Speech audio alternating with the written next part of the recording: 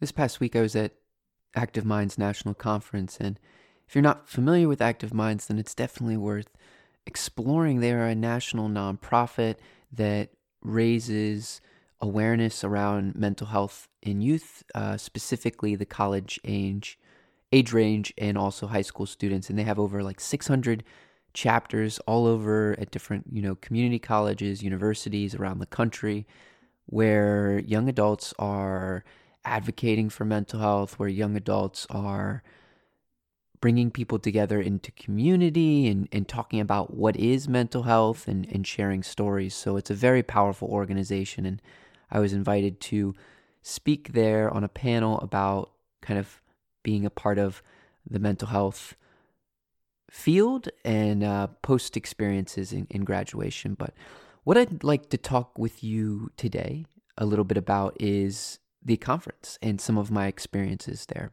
So there is the keynote speaker was the founder of Post Secret You. And if you're not familiar with Post Secret You, it's also something to explore.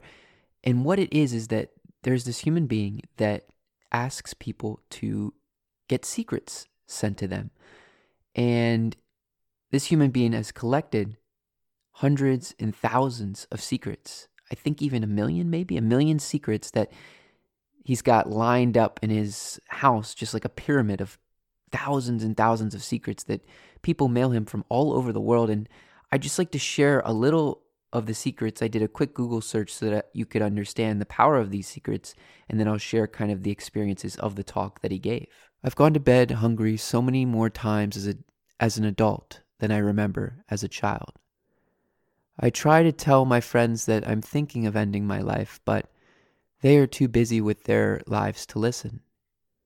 I'm worried I'll have no one to sit with tonight at my high school reunion, just like at lunch more than 20 years ago. We aren't a family. We're 4 people who live in the same house. I couldn't find love when I was young and attractive because all everyone wanted was sex. I can't find love now that I'm old and fat because all everyone wants is conversation. So imagine an hour-long talk of this human being kind of guiding us through his stories, his mental health experience and journey, and bringing in all of these letters, and in a room full of 500 to 600 mental health professionals, young adults. It was really a wide array of human beings. And so there were definitely moments that I was grieving, that the tears were just streaming down my face. And others were also kind of, I think, feeling similar emotions because everyone in this room had a mental health story. And it was either their story that they had, or the story of their friend, or the story of the friend that had taken their life. And so there was a deep kind of, not really mentioned too much, but connectivity that we all are here because we have a mental health story that has deeply affected who we are. So during this guided, I'd say meditation, it wasn't a meditation, but it really was, because what Kevin Briggs did was he brought us into emotions with some of these more powerful Post Secret You letters. People would send him postcards, and then he would pull us out of that emotion by bringing in laughter and humor. And it was like a roller coaster because we were kind of going in and out of feelings, and also it's like, is it okay to be vulnerable in this space around all these people that I don't know? Because this was the keynote speaker on the first day, so very powerful tone to set. And there was this moment, I'd like to share this story with you, where Kevin Briggs shared a picture on the screen. And on that screen were cranes, little origami cranes that someone in the audience had actually made thousands of and had planted them in the ground at a university to raise awareness of suicide in college students.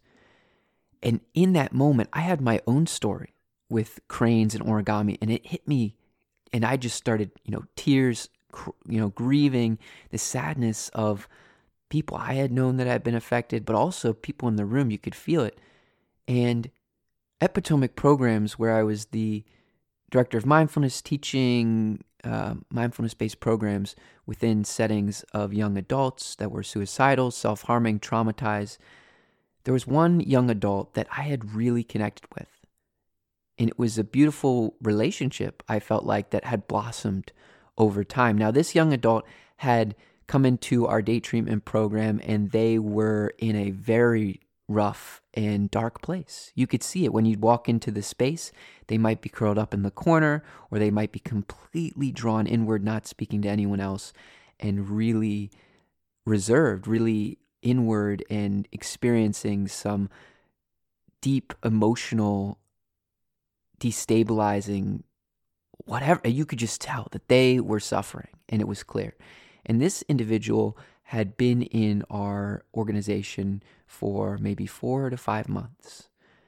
And the beautiful thing about this human being is that they would make these small origami cranes. You could barely fit them between your thumb and another finger.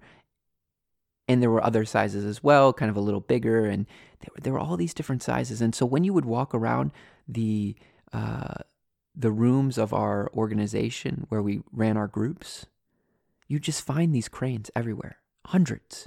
You'd be plugging in your laptop, and on the outlet, you'd just see a little crane, and they're all different colors: yellow, blue, violet, green.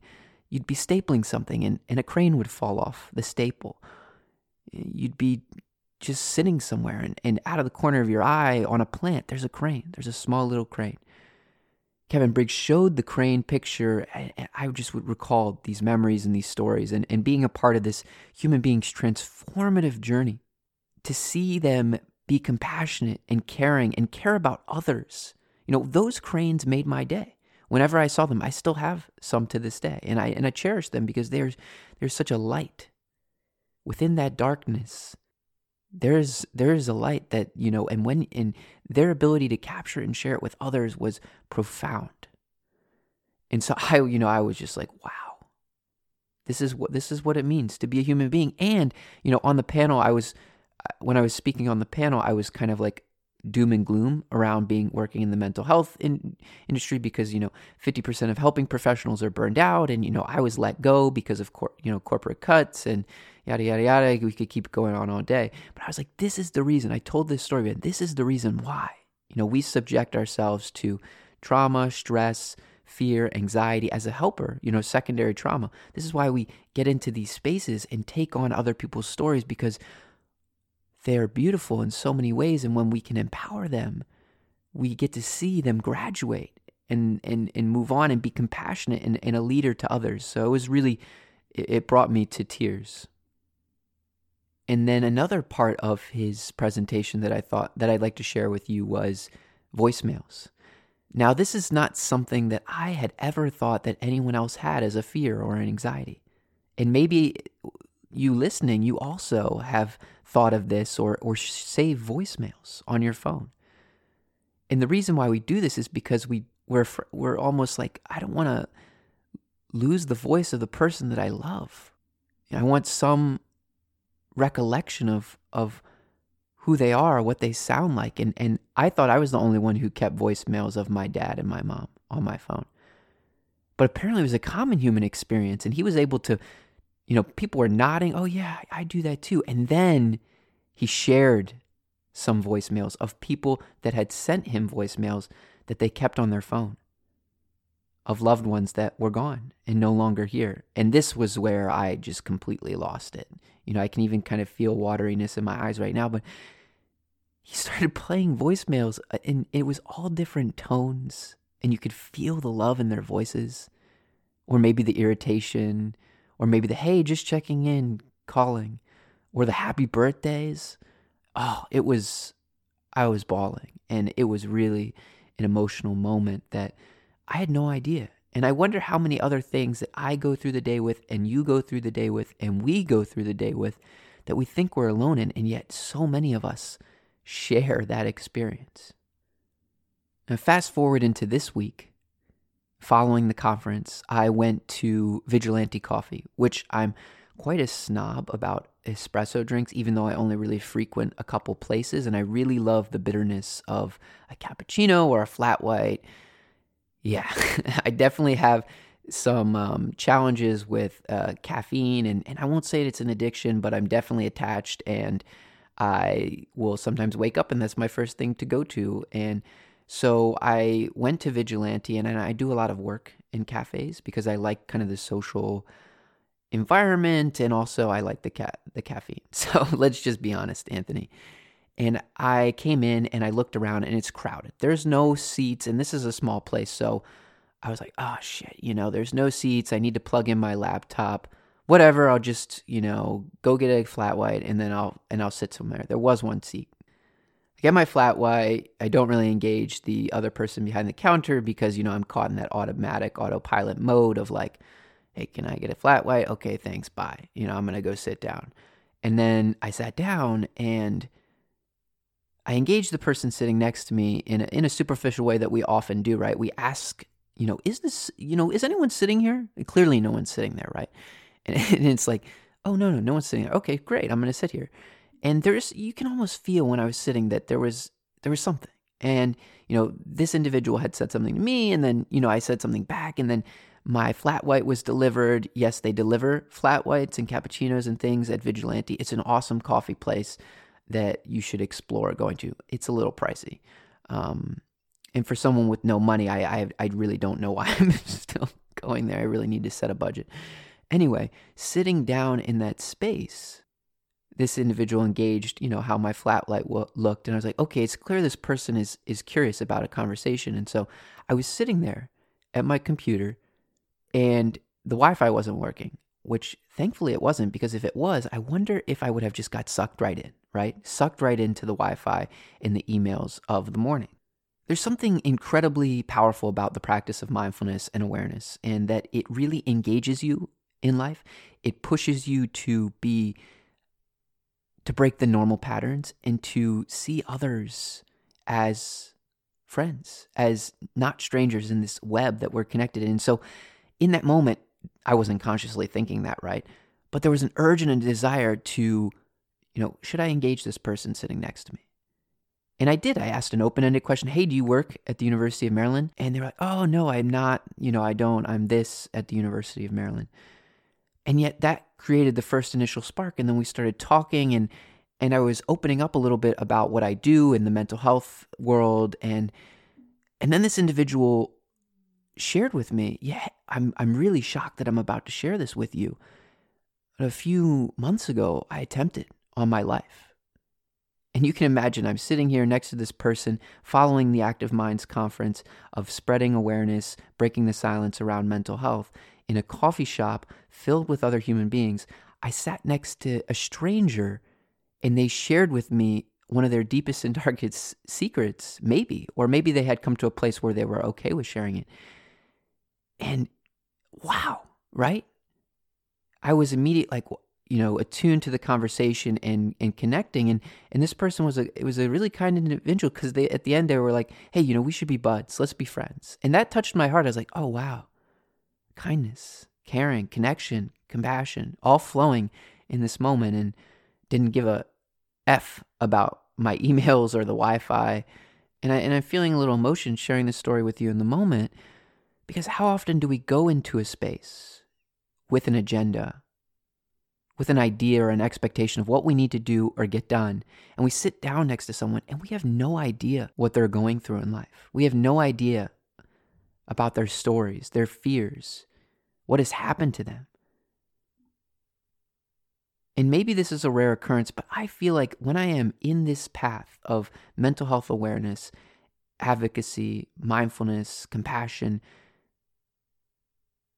I don't know if it's almost everyone that I talk to has a story, or if people that gravitate towards you when you open to these experiences. It's really profound, and I don't have an answer.